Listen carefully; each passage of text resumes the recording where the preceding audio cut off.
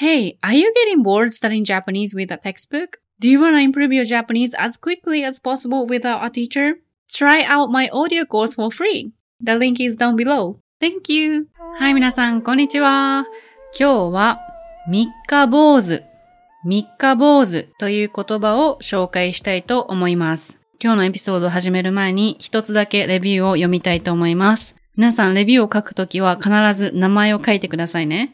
皆さんの名前をこのポッドキャストで言うことができます。これはクリッシーさん from the United States。I have been self-studying Japanese since last March and I've never found anyone who actually makes me learn by listening until I came across your podcast show.Recently, I've been hearing in your episodes some vocab that I've been learning, and it makes me so proud to be able to understand the conversations. I can't wait to continue learning with you.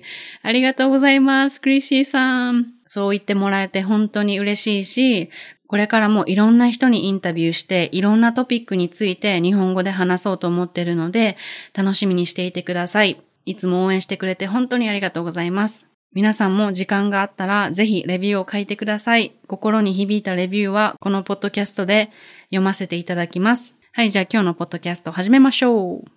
三日坊主。はい、皆さんこの言葉聞いたことがありますか？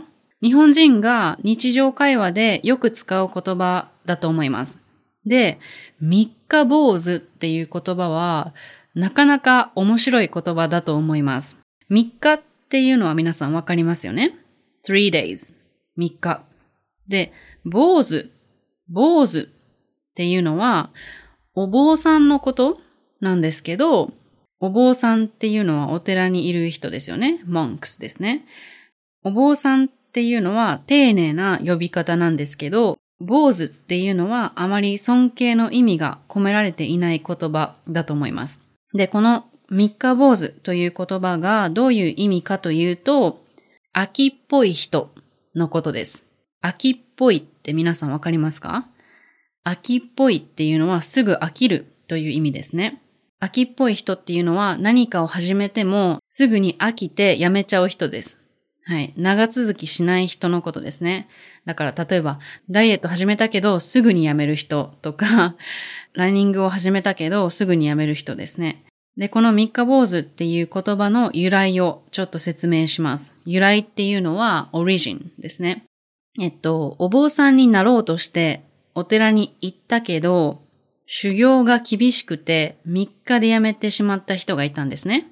修行っていうのは trainings ですね。修行が厳しくて3日で辞めてしまったんですね。で、その人のことを誰かが三日坊主と呼んだことからこの言葉が使われるようになりました。だからもともとは仏教から来ている言葉です。はい。でも現代でもよく使われます。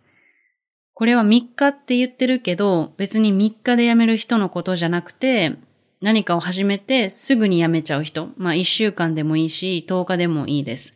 すぐに辞めちゃう人のことです。はい。じゃあ使い方を説明します。三日坊主っていうのは名詞です。ナウンです。はい。だから例えばこんな風に使います。三日坊主だから何をやっても続かない。三日坊主だから何をやっても続かない。はい。I'm 三日坊主 so whatever I'm doing、it doesn't last for a long time. 三日坊主だから何をやっても続かない。もう一つは新年の抱負を立ててもいつも三日坊主になってしまう。新年の抱負を立てても、いつも三日坊主になってしまう。皆さん、新年の抱負って何か知ってますか？ 1 月1日に立てる目標のことです。例えば、今年は10キロ痩せますとか、今年は毎日日本語を30分勉強しますとか、新年に目標を立てますよね。これを新年の抱負と言います。はい。新年の抱負を立てても、いつも三日坊主になってしまう。I always end up becoming 三日坊主。この言葉は外国の方はあまり使わない言葉だと思うので、この言葉を使うと日本人の友達に、おう、日本語よく知ってるねって言われるかもしれません。ですから次日本人の友達と話すときに、この三日坊主という言葉を使ってみてください。で、私も三日坊主なんですよ、実は。三日坊主なんですよ、子供の頃から。子供の頃から何をやっても全然続かないタイプでした。いろんな習い事をしたんですけど、例えばピアノ、卓球、水泳、公文。公文って世界中にあるらしいんですけど、学校の後に行く塾で、公文という塾があります。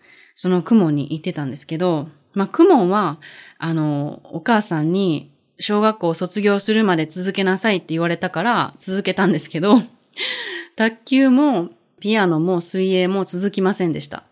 で、唯一続いたのがソフトボールでした。8歳から18歳までずっとソフトボールしてたんですけど、それだけは続きました。でも他は全然続きませんでした。本当に秋っぽくて、新しいことにどんどん挑戦したいタイプだったんですよね。今もそうなんですけど、何か一つのことを続けるっていうことがもともと苦手なタイプです。三日坊主でいることのデメリットはたくさんありますよね。例えば何をしても長く続かないから結果が出ないとか、成功しないとか、目標を達成できないとか、いろいろデメリットはあると思うんですけど、私はメリットもあると思います。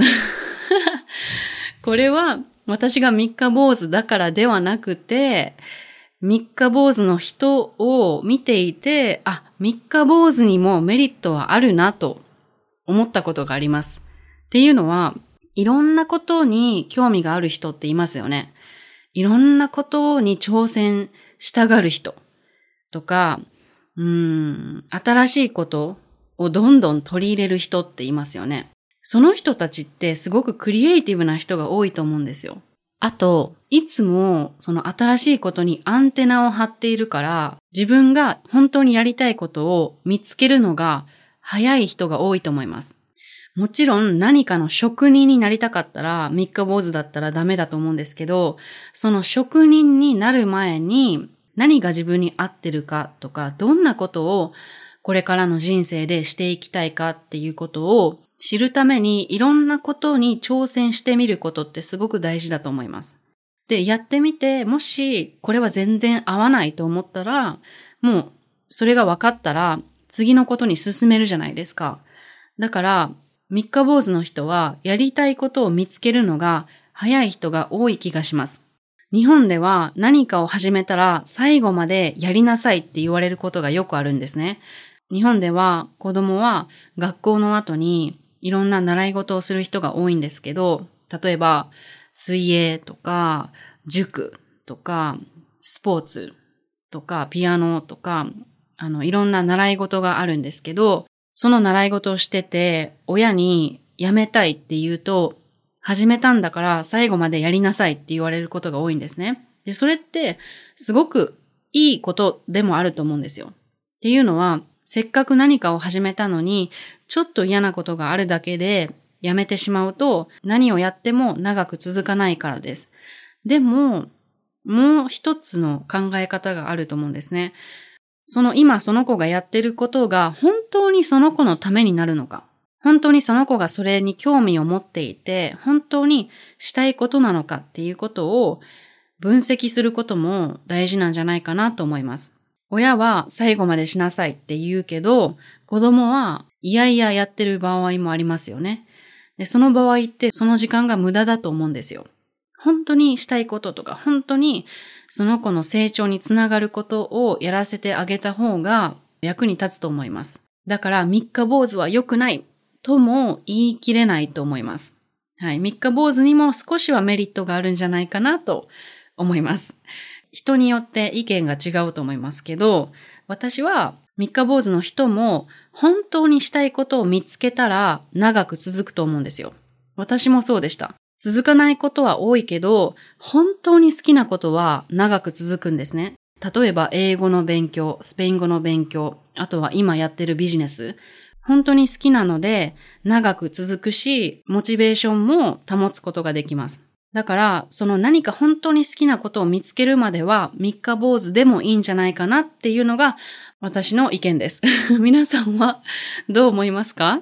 皆さんの意見も聞きたいので、もしよかったらレビューで皆さんの意見を教えてください。時間があったらレビューを書いていただけると嬉しいです。皆さんのレビューがこのポッドキャストの助けになります。皆さんがレビューを書いてくれると、このポッドキャストはもっと成長して、もっといろんな人に聞いてもらえるようになります。一人でも多くの人にこのポッドキャストを聞いてほしいと思っているので、皆さんもし時間があればレビューを書いてください。今日も最後まで聞いてくれて本当にありがとうございました。じゃあまたね。See you! はい、皆さん、今日のエピソードはどうでしたか？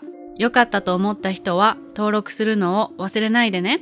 Don't forget to subscribe. And if you like to improve your Japanese fast and effectively, please check out my course. It's an audio course, so you get to listen to it anywhere while doing anything, just like when you're listening to my podcast. Now you can listen to my sample audios on my website, so please try listening to it if you like. So in this course, you will learn the most powerful grammar to express yourself, master the verb conjugation, expand your vocab because I make sure to use new vocab and expressions in each audio, and you will have more confidence in speaking Japanese. So if you want to become fluent fast and learn not boring sentences that we never use, but real Japanese that we actually use here in Japan and connect with people, please check it out. The link is in the description box. OK, 最後まで聞いてくれてありがとう。じゃあまたね。